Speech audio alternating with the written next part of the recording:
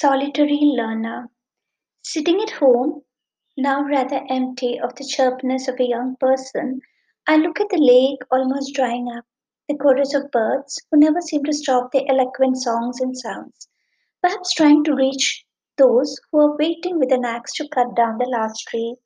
I think of how I'm sort of getting used to separation and solitude. When my eyes wander and meet that of Andrews, my cat, he purrs in return and comes round running to settle down next to the laptop. Andrew and his inquisitive tail have their nose everywhere, literally everywhere. He goes to my daughter's room and purrs and comes back to me.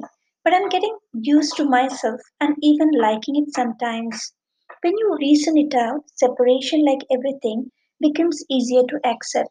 So when you know that your child is making her future and you can't be grumpy because you're selfish, you tend to smile at yourself.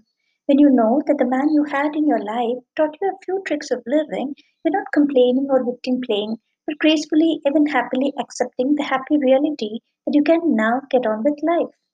When you know that the professional so called injustice open your eyes to the long sideline tasks of greater value, you ought to feel thankful.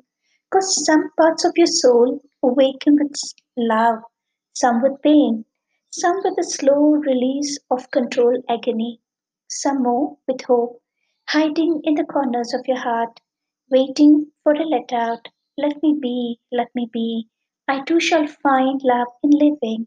Because there are places plenty, people dime a dozen, experiences are ecstatic in waiting.